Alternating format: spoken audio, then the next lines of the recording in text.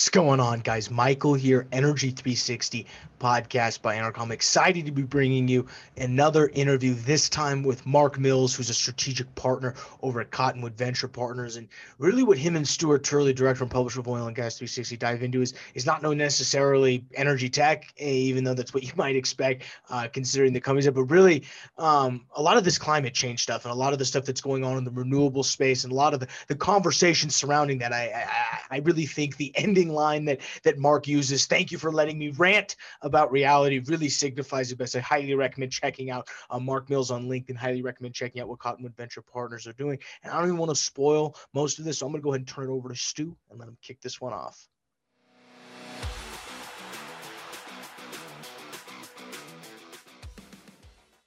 Hey, thank you very much, Mark, for stopping by. We just so much appreciate your time and everything else. So welcome to have this discussion today. Thanks for having me. Appreciate it. Hey, I'm admiring your work. You've been involved in several books. You're an author. You're a fellow at the Manhattan Institute. And I loved your post on LinkedIn the other day about the meteor. I'm sorry. I thought that was pretty funny. How many billion pounds of material was out there? Well, fortunately, Elon Musk's got his rocket ships. He can go collect the minerals he needs for his batteries that way, right? That's why I posted that. Since he's not happy about mining in the Congo, as we know. Oh, and the topic that we're going to be talking today about with your expertise is ESG and environment, social, and governance. And your paper that you put out, the white paper, Mines, Minerals, Green and Green Energy, a Reality Check. It is a phenomenal paper that you put out. And I just went through all these facts and I mean, there was some good stuff in there. And when I wish people would listen to the facts. And if we could just go through some of these. Sure. There's a fallacy about green energy. And you talk about it in your paper about green energy. And then we say, great, it's a wind farm. But you bring out in the paper, it takes a lot of carbon to make a wind farm. Yeah. How much carbon are they normally building in there, the clean tech? It's like 30,000 tons of iron ore. Yeah. Well, I focused deliberately on the minerals and material requirements, not on carbon or carbon dioxide, for a very specific reason. I don't have any reason to debate in that kind of paper whether or not people are worried about carbon dioxide or not. It's right. If you're worried about it, that's fine. I'm not, as most people probably know, I'm not counted in the camp that is amongst the apocalyptics that thinks the world's going to end in 8 years if we don't do something. But I'm neither, I guess you'd have to say I'm not in the hoax camp of climate change. I'm in the Dick Lindzen camp. Dick Lindzen, of course, is emeritus professor at MIT, friend, I count him as a friend, a brilliant guy who has said what a lot of scientists say: it is not in dispute that humans have an effect on the climate. Of course we do. It's not in dispute that the climate's changing. It's not to be facetious. It's always changing. Right. What's in dispute is the magnitude of human effects on the climate change and the timing of it. That's in fact in dispute. There's no settled science there. So the settled science is we have an effect. The unclear science is what the effect is and when. But one thing that is clear, the science that is much firmer and indisputable, and this is what I focus on, is the science of energy technologies. We know things that can be done and can't be done in timeframes that have any meaning whatsoever, which is with science that exists today. And that is all of the proposals, without exception. I shouldn't say that. There's an exception. The exception are the nuclear proposals, which most Greens don't like. But all the proposals that are in fashion to use lots of wind, solar, and batteries entail massive quantities of minerals to be mined, refined to produce the machines. That process has several implications, and I would sort of end by putting them into three buckets the implications are in. One is the one you started with, which is the energy required to extract the minerals, process them, convert them into machines that wear out, i.e. they're not renewable. Right. Itself entails carbon dioxide emissions because of the nature of those processes and where they take place. The magnitude of the materials required, roughly speaking, tenfold increase over what we extract from the earth today with our current hydrocarbon-based energy systems. The second issue is the magnitude of the materials required is epic. Huge increase in the magnitude of extractions from the earth to deliver the exact same amount of energy. And the third issue is the location of those extractions has geopolitical, social, and moral implications because we are essentially self-sufficient in hydrocarbons. If you look at our overall energy infrastructure, you would count fuels for electricity and fuels for transportation and heat. We're roughly at balance. We're a net exporter of course, refined petroleum products, a slight net importer of crude oil, and so forth, and a net exporter of natural gas. And we export some electricity to Mexico, but basically we're self-sufficient in the third of our energy economy. So we have the self-sufficiency in how we fuel our economy. Right. When it comes to green machines, we are not only not self-sufficient, we are an importer of 90% of the green machines currently, wind and solar. And if we weren't importing them, we would be importing the minerals to make them because the United States has been hostile to the expansion of mines for at least 3, maybe 4 decades, certainly for 30 or 40 years, maybe longer realistically, but certainly the last 3 decades. So we don't have a significant expansion of any kind of mining, and the green path, a priori, it's not a bug, it's just a priori, a fact, will require an epic increase in mining of metals and minerals. Right. Do you see any of the new because I believe there were 17 major ones that you had said that we had exported out. We were only down to like several that we were still doing in the U.S. The climate, as far as culture is, they don't want to open those mines back up. And it's a national security issue right now. Well, yeah, the issue, it's an interesting, a long time ago, a galaxy far away, I worked in a mining company in Canada. So I have some personal familiarity with mining. I like mining, in fact. So yes. my analysis is not because I'm hostile to mining. I'm actually a mining bull. I think we should mine more in America. But your point about national security and critical mineral dependencies is a related but slightly different point in this way.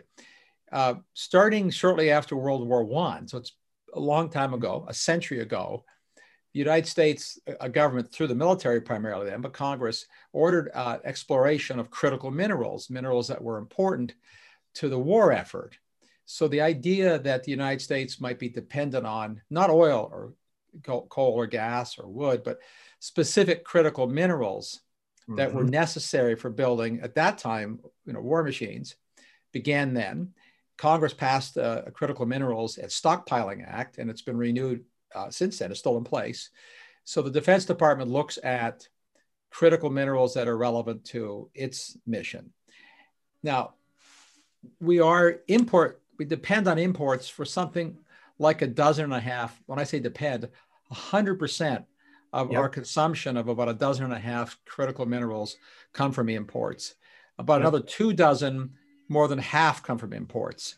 That's what it used to be when these first critical mineral import dependencies were explored. The number that we were dependent on totally, where it's a handful, just a few. So that's been a continual concern to the Defense Department. But in truth, the quantities required for defense strategic purposes are small enough that you could stockpile them. It's not like stockpiling bananas and they go bad. If you stockpile dysprosium or ruthenium or cadmium, it's going to be okay a few decades from now, if you don't use it, you can resell it. It's Right. relatively easy to stockpile, all things equal. It costs money, right? You have to buy more than you need, keep them somewhere. But the magnitude of increase in requirements for the green path are what changes the game. You can't stockpile these scales. Give an example of the scales. We've known for a long time that cobalt's important. It's used to make steel harder, right? So its principal purposes in that kind of, it's a lot of other purposes. It's also a very reactive chemical, very useful in batteries, in battery chemistry. So it's present in most high performance batteries. Not all, there's a few other tricks, but it's in almost all cell phone batteries, and it's in all Teslas right now. Right. So the United States has 1 million electric cars on the road today, which is a lot more than we've ever had. It's a lot. For most people who are not familiar with the auto sector, that's 0.5% of America's light duty vehicles. So it's not exactly a massive penetration, but that tiny percentage of our vehicles contains more cobalt than 1 billion cell phones. Did you say 1 billion cell billion, phones? What with a B like Bravo, 1 billion cell phones worth of cobalt in the 1 million electric vehicles in America. So that's horrible. Now what we want to do is have not 1 million electric vehicles in America, of which, by the way, more than half are in California. California wants them to be all electric. So we're going to increase, assuming only California goes that direction, that quantity of batteries by tenfold. And we want to put batteries on the grid, which requires another order of magnitude increase in battery production and mineral consumption. And now we're talking just about cobalt. Right. Cobalt is mined in a lot of places in the world. We have a lot of cobalt in America. We don't do a lot of cobalt mining. Roughly half of the world's cobalt comes from the Congo, okay, where infamously, and we can credit, even the Washington Post did a series on this. You know, you can use the magic Google machine to find out that the country, the Democratic Republic of Congo, which seems like a bit of an oxymoron in its name, they employ children in mines and in rather harsh conditions, carrying bags of rocks, digging with shovels. So, we know that there's lots of mining practices in the world that would be unacceptable to us, morally, legally. We also know for a fact that the rate of increase in demand for these minerals of all kinds associated with the green path will grow far faster than supply from the United States could be if we were to decide we like mining. Yep. We're talking about cobalt here, but lithium is even worse, isn't it? I mean, well, you need a lot more lithium than cobalt because they're lithium batteries. But look, lithium is a different element in where we get it and who has it. Certainly, South American countries, Argentina, Australia is a huge lithium supplier. The challenge with lithium, of course, is that it's extracted dominantly from these great brine salt flats, where normally you'd find environmentalists unhappy about that because these are fragile, delicate ecosystems. And the quantities of water and the physical large, heavy machinery that's used and moved around to dig up, transport the lithium is kind of epic. I happen to think that all these things can be done in an environmentally acceptable way. I mean, I don't think the debate is you can't get lithium carbonate in an environmentally acceptable way, or copper or nickel. It's just that many places aren't doing that. And the challenge of doing it is exacerbated by volume. I mean, another sort of factoid, which is in my paper you refer to, is that never mind the batteries, but the fact that a car is electric instead of internal combustion means there's more wiring in the car. Twice as much copper is in every electric car as in a regular car. Copper mines again, use the magic Google machine under images and look at copper mines. They're enormous. And we're going to increase the world's consumption of copper going that route. Nickel is the preferred active chemical or mineral to either complement, to minimize cobalt use, or replace it. Right. Nickel mines are also epic and huge. And in fact, one of the biggest nickel mines in the world is in Siberia. It's Russian. And this past summer, that nickel mine, to very little attention in the world, had an oil spill in the Arctic. It was the second largest oil spill in the Arctic in history. The only one that was bigger, slightly bigger, was the Exxon Valdez. Yep. Spilling oil in the Arctic is, no bueno. I mean, come on, it's not good. It's hard to clean up, and nobody really likes it. But polar bears don't like it. No. Yeah, stuff happens, and it's not. In fact, it's not necessarily a knock on. I mean, I think the forensics will find out that they did some things that were sort of looks like they are short shrift on maintenance of the oil tanks. The oil was there to run the heavy machinery that you need to dig up the ore, to move the ore. So that gets back to your point of the carbon cycle. The global mining industry uses about as much oil as the global aviation industry did before we shut it down in this past January. And we don't, I think aviation will come back in time, take a few years like it did after 9/11, and then it will double, over time. Right. But it probably will take, I don't know, double where it is today. If you look at forecasts, it's sort of 10 or 20 years. If we pursue the green energy path for ground-based machines, we'll more than double global mining. And global mining will mean oil consumption for mining minerals will grow faster than oil consumption to fly people in airplanes. Wow. The magnitude of oil being used is exponential. Oil's not going to go away. I mean, the other point, which is I make in my paper, but it's not an original point. I mean, actually, it should be clear here. None of my points in the sense of the facts are original. I use research from the United Nations, from the USGS. I use data that's not original. I'm not making up data. The originality is in extracting it in ways that might be useful to people. But the oil issue, is we have this construct, which is the biggest lie. And the lie is not that we won't have more green machines. Of course, we're going to have more green machines, more windmills, more solar arrays, more electric cars, because they're better and cheaper than they used to be. They are better and cheaper. So there's nothing in dispute. And that's a good thing, in fact, in my view.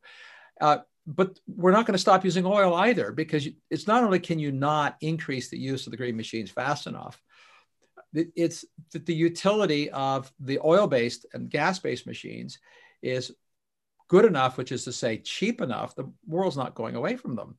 The IEA's latest forecast, which I'm sure you saw, came out, I think, about 2 or 3 weeks ago. Their forecast based on the most optimistic path to achieve the so-called Paris goals, which no one is adhering to. Let's be clear. There are only 2 countries that have met their Paris promises: Gambia and Morocco. Nobody else is meeting the Paris promises. So it's irrelevant. Everybody has de facto withdrawn from the Paris Accord. Only the United States has officially withdrawn. Everybody else is not doing it. But if they did what they said they would do, which is what IEA calls plans and intentions. I love these words. If they meet their intentions. Like non-GAAP on an accountant. Yeah, exactly.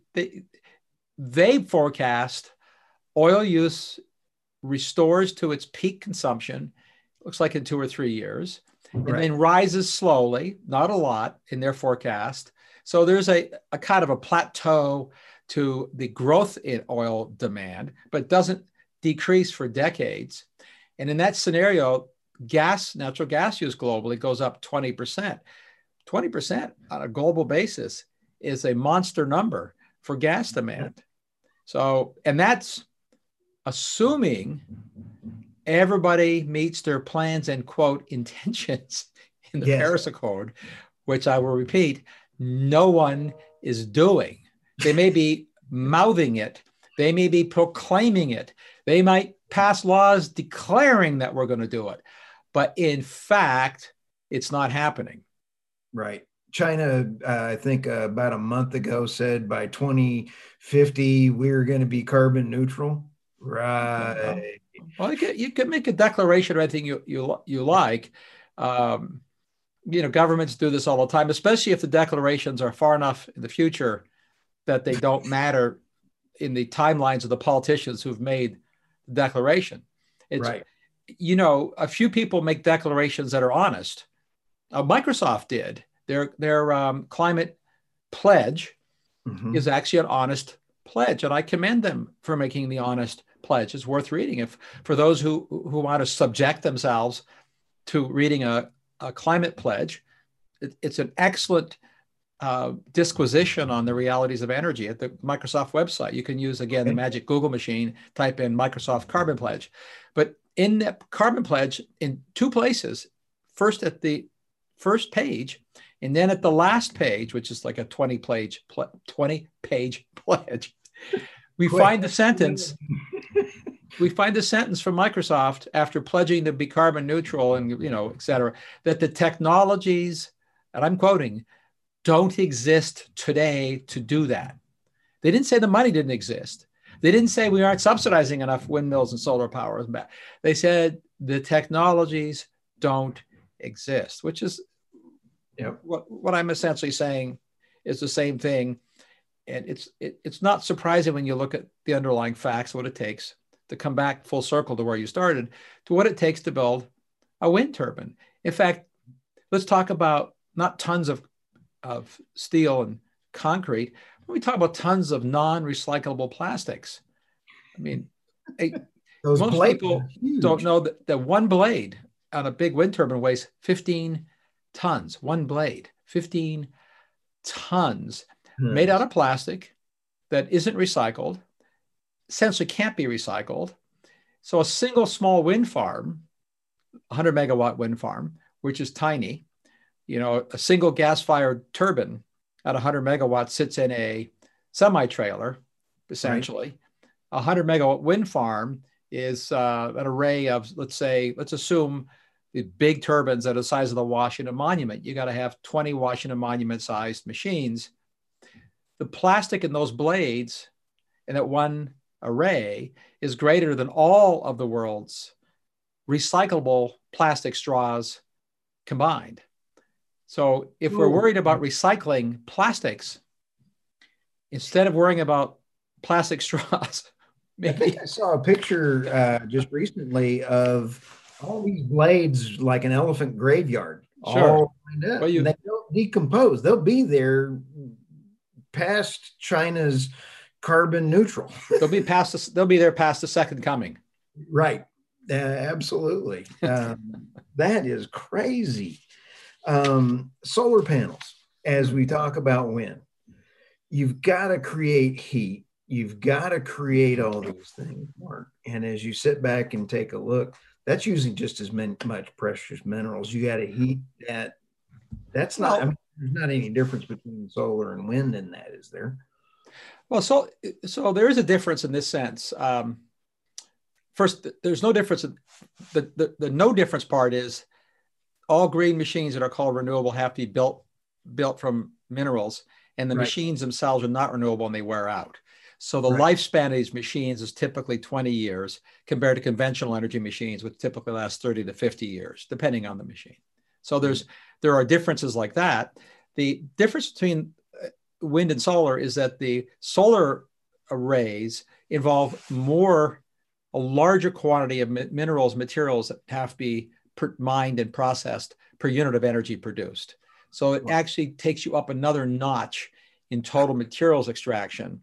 And the materials are similar. You need the biggest quantity of materials, of course, is in things like concrete to make the pads, and steel and copper and aluminum. But also you need minerals. You need, if it's cadmium telluride, you need cadmium and tellurium. You need indium for the junctions, selenium often.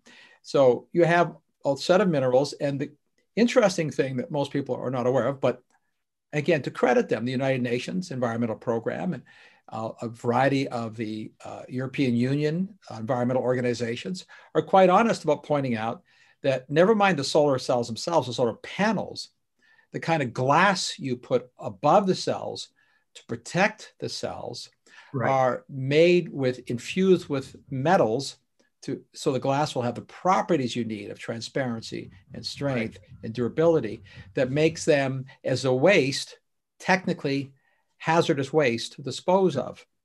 So they can't be easily disposed of, ground up and just buried. And when you have hazardous waste, it doesn't mean you can't handle it. It doesn't mean you can't dispose of it. It just means it costs a lot more to deal with it at end of life. Right now, no one's planning on dealing with any end of life issues with the solar and wind arrays. Mark, I just talked to a company last week about doing another interview with them, and they are a solar panel recycling firm, and they can't make money. They're having to go through credits. They're issuing credits to folks. Sure. Like Tesla did to all these companies. They're saying we're carbon neutral. So well, the way they'll make money is that governments will pass laws and require the installers to collect money from consumers for what's called a decommissioning fund, which is how nuclear power plants are operated and built. So the solution will be to raise the cost of the machines at consumer expense and mandate that, which is essentially how we're doing it now. We don't have a free market in wind and solar. We have a mandated market. Now, you can be of the opinion that we should have one, but we should be honest about the fact that it's a mandated market. It is. And Warren Buffett once said the only reason to invest in, I believe, either wind or solar or both, he said, was because of tax deduction. Well, they're good. They have tax deduction. They have another feature. The product they produce, the market's required to buy. It's a particularly nice thing if you're in business, in the oil and gas business, the market's not required to buy your product. And not only that, the market can pay whatever the market decides for your product. In wind and solar, the market's not only required to buy it, they're told what they have to pay for it. And it's typically take or pay. So if the market doesn't take it, you get paid anyway. It's a good deal. If you're on the receiving end of that. If you are, what are your thoughts? Because I'm also hearing that even though you like you said, some of the wind farm or the solar panels have a life expectancy of 20 years. I'm hearing that they have that there's now problems with even that 20 year, that it's shortening down into less than that, and that would almost even exacerbate everything that we've talked about. Instead of a 20-year lifespan, you're seeing these wind farms coming apart in 10, 7. Right. Is that what you're hearing as well? Well, sure. I think first we know that the earlier machines are wearing out faster than they expected. Right. We have a lot of data on this now because Britain started building a lot of these machines at scale before other countries did. So they're seeing exactly the effect that you point out. But maybe more important is that the machines' operating efficiency and reliability are both declining faster than expected. So setting aside lifetime, the kilowatt hours per machine per hour of operation is declining faster than projected. They're wearing out essentially faster than they expected. Wow. Not in terms of how long they last, that's one issue, but how well they work while they're operating. But let's be clear, I think those are the kind of engineering problems that engineers are good at solving. They will solve those problems. I think they're fair criticisms, and if people were being honest, they'd be honest about what our experience has been so far. Right. Not so good often, but that's not a reason not to build the wind turbines. The reason not to build them is I don't want them being built with mandates and subsidies. If we should expect engineers, and they already are making them longer lived, more reliable, more efficient. All these things are what engineers do. And we should expect that trend to continue. And we should expect it to continue for some time. It's not going to end overnight and any more than any other machine. The Caterpillar diesels, by that I mean, the electric generating diesel engines. This is a very old technology. Dates back over a century when Rudolf Diesel came up with the idea. And the physical size of a diesel now the pallet it sits on, like a 1 megawatt or 5 megawatt diesel, is half, shrunken in size. Like, who would have thought that? And their efficiency far higher, reliability far higher. Well, the difference between a diesel, by the way, though, and a wind turbine is, while we can make the reliability of the wind turbine higher, right, we can't scale them smaller. They're going to get bigger. We've made diesel engines smaller and smaller for the same horsepower, because we're a long way from the thermodynamic limits of those machines even now. Right. Thermodynamic limits are sort of in the 85% range, physics limits, and they used to operate at 30% efficiency. They're now all the way up to 60% efficiencies, 55. Okay. Wind turbines don't have that kind of headroom.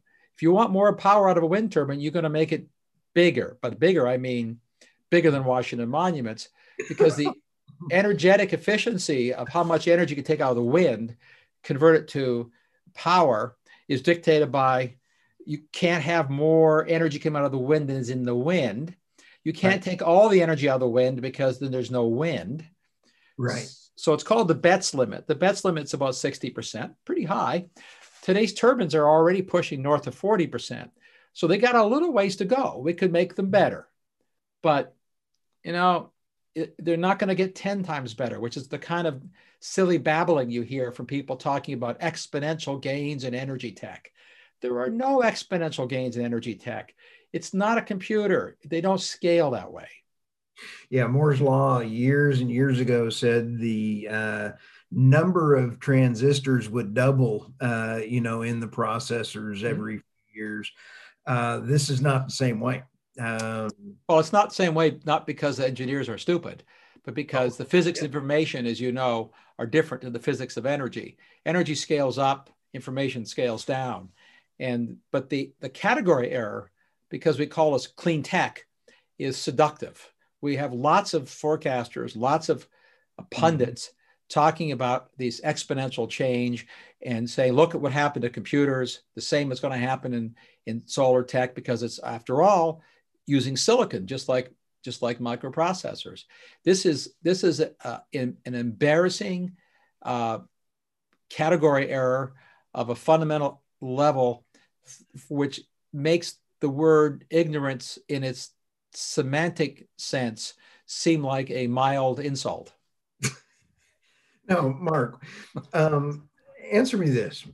Through all of this, going through this, I know we've got a hard stop here in a few minutes, and everybody that says they're going to natural gas says we're going clean. I mean, the people like the cruise ships, the Carnival ships that just put in their own floating LNG port, they said we're going green, but we're using natural gas. Or the folks that are saying we're using blue hydrogen, but you get that from natural gas. Or how do you respond to those kind of questions and say we're green, but we're using natural gas? Well, I mean, first of all, I have some sympathy for the gas industry willing to embrace the green label or the ESG label. I mean, anybody wants to embrace an ESG label these days, given the direction of ESG funds. So I get it.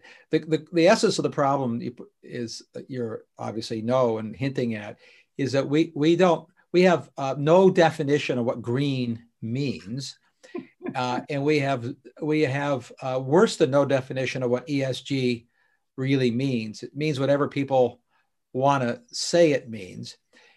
The only definition that is sort of in circulation of what the climate apocalyptics mean by green or ESG is not entailing any emissions of carbon dioxide. And of course, there's nothing, including solar panels, wind turbines, or batteries, that doesn't somewhere in its fuel cycle entail carbon dioxide and hydrocarbons. And so they have dreams of a zero carbon dioxide, zero hydrocarbon energy cycle that could be imagined someday. And look, let's be clear on the underlying engineering. One could imagine such a thing. You could construct such a scenario. It's not actually impossible. It's just astoundingly inefficient and profoundly expensive. But you could electrolyze water instead of getting the hydrogen from methane, because CH4 is, tautologically carbon and hydrogen. You strip the carbon out, you got hydrogen, but that means you have to use you've got carbon to just deal with. So why not just electrolyze water? Well, we've been electrolyzing water for a long time. Right. And why not do that with, I don't know, solar arrays? You could. And why not make the solar arrays from minerals that are mined with picks and shovels and people? That fewer carbon dioxide. There's some carbon dioxide emissions from that, but or with hydrogen powered trucks using fuel cells, where there's a closed loop and the hydrogen comes from. I mean, you can construct these scenarios, and people have.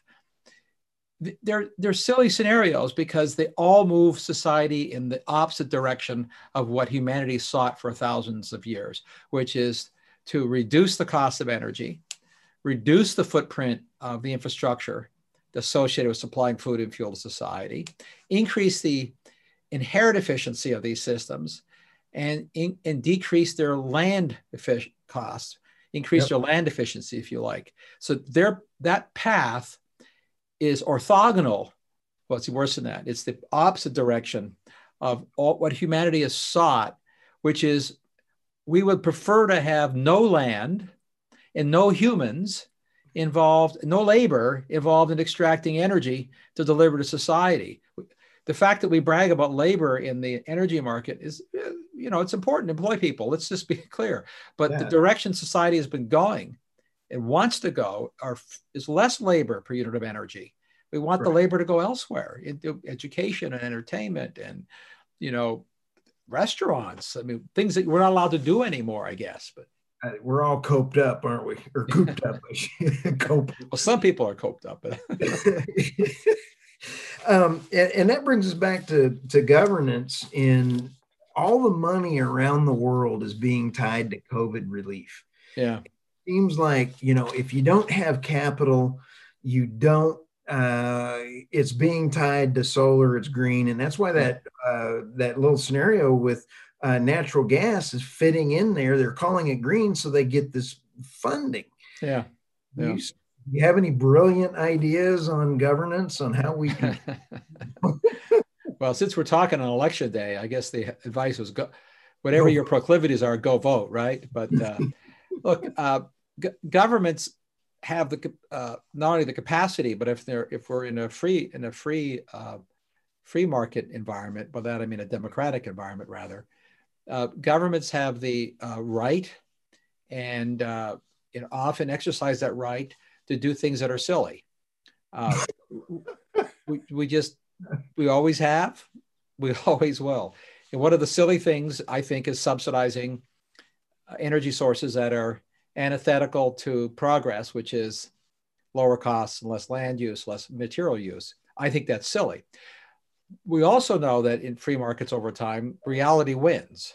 Right. If it is the case that a society powered mainly by wind, solar, and batteries is cheaper and better, that's what will happen. Mm-hmm. I think the science shows that that's not the case, which means the experiment will end, but it won't end painlessly and it won't end quickly because, we have the right to make mistakes. Well, I think we're making a mistake. I would rather have the right to make a mistake than to have experts, whoever they are, dictate, which is why I don't like mandates for wind and solar. I don't, it's hard to object if, a state like California says they want to go that route and provide incentives. Governments provide incentives, things all the time. Yep. It's really different than a mandate. When you say you must drive an electric car, you can't drive an internal combustion engine, or you say the market must install wind turbines and solar arrays. Well, then these costs of that are sort of invisible, right? They'll show up later, but they're invisible. If I instead say, I'm going to write you a check, I'm going to take taxpayers' money and give you this money, like the car subsidy. You get paid from the federal government $7,000 to buy an EV. If you're in California, I think it's closer to 10 state subsidies. So then, at least that's honest. We're telling people we're handing you a check from somebody else. So let's just be honest about the subsidies instead of doing the mandates. That's the most toxic thing.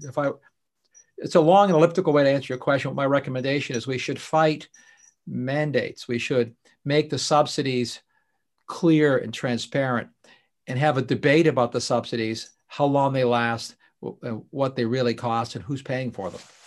You know, Mark, that is probably one of the best way I've heard that explained in a long time. You boiled it down very simply, and I liked it. I mean, it's about the mandate, stupid. Yeah. Yeah.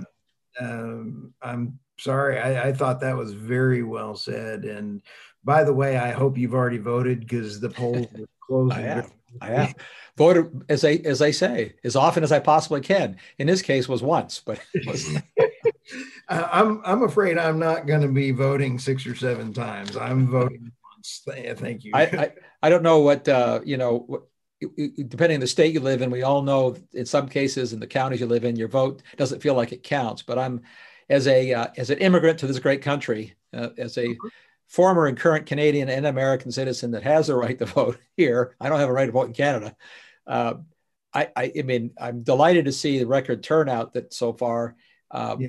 This is a good thing. If the one thing we get out of this election is a restoration of people's enthusiasm, even if it's an anger, whichever side they're on, to vote, this is good. But this will come back to, I hope we will end up having debate. Whatever the election ends up being like, the debates we'll have about energy are very much like the debates we're going to have about a lot of issues, where we need to be honest about what we're spending money on, because everything costs money. And if you're saying that I want to spend money for a future good or to avoid a future bad, the climate debate's about a future bad. Right. Be honest about how much you're spending today to avoid a future bad 50 or 100 years from now, which is why the climate debate has shifted into, weather events today are caused by climate change. That's why that debate has shifted. That's where the science is really, really clear. And despite all the way the media writes it, these are really silly arguments. Serious climate scientists know that we're talking about issues that are into the future. But even then, even if you buy that, okay, you're allowed to have that opinion. Be honest about the money. Be honest about what you're building and where we're getting it from. Let's say be honest about taking cobalt from Congo. And if you really want to go that route, the proposal I made in my paper, as you know, was if we're going to subsidize stuff that's green, for every dollar of subsidy, my proposal is Congress would require we mine an extra pound of critical minerals in America for every dollar of subsidy, or some formula like that. Let's be honest about what this entails. But let's keep it out of the politicians' pockets. Well, good luck with that. Yeah, lots of luck. But again, thank you for your time, Mark. I really appreciated your conversation and enjoy your LinkedIn and all of your other books. We will have all your books and everything in the show notes today. And would love to visit with you again in the future sometime. So thank you. Great to be on. Thanks for the time and the platform to rant about reality. You were a fun ranter, by the way. Thank you. As always, high level stuff there from Mark Mills. We really appreciate it. And you're more than welcome to come and rant about reality whenever you want. For any of our other Energy 360 podcasts, check us out on iTunes, Spotify, or the world's greatest website, oilandgas360.com. From the Oil and Gas 360 team, we'll see you next time.